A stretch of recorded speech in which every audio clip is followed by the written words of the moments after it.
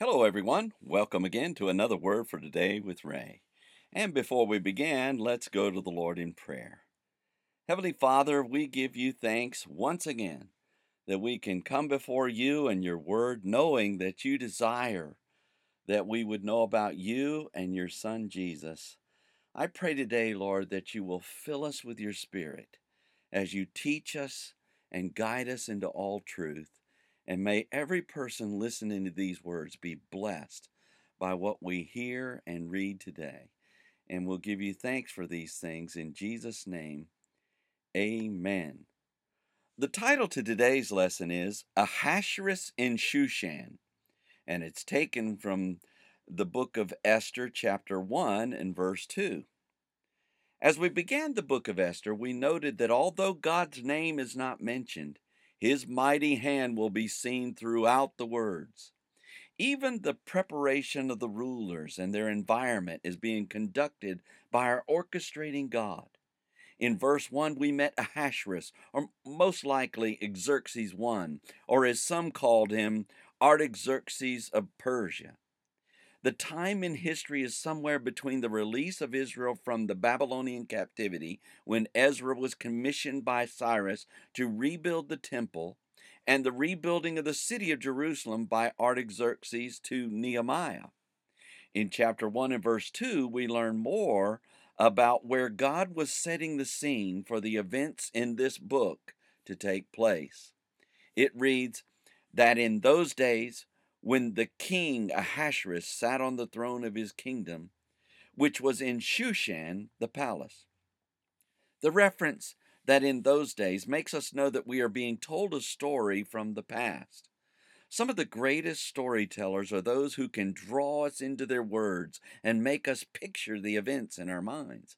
As we consider this story and God's lessons within it, we will be best suited to learn if we use our imaginations to put ourselves in the scene. So let's go back to a time when people lived differently than we do now. And let us be careful to watch for the mighty hand of God working as we do. The verse continues, when the king Ahasuerus sat on the throne of his kingdom, which was in Shushan, the palace. As a ruler, we might expect that Ahasuerus was sitting upon his throne because this is one of the things kings do. At first glance, this may not seem significant, but once again, remember that the scene is being set, and it is important to note this man's power. The interesting part of this verse is where the throne is located. It is in Shushan, which means lily, as in lily white, and is often describing the shape of a special trumpet that were played as instruments. Shushan was located on the river Ulai, or Choapis, and was a winter residence for the Persian kings. It was one of several capitals of Persia. And of course, when it gets colder outdoors, those who have the means will travel south for the winter. Today, we might label them snowbirds, noting that they fly south for the winter. As our story continues, we will be into an important setting to keep in mind. The Jewish holiday Purim is set in the Hebrew winter month Adar, which corresponds to February and March. This holiday will be formed during the book of Esther, so as a preview, remember it. There is much more of this story to come, but suffice it for now to imagine Ahasuerus sitting upon his throne in his winter palace in Shushan, getting ready for the events about to occur. Next time, we will see Ahasuerus hold a great feast. So read ahead and let us join together then. Until tomorrow, there is more.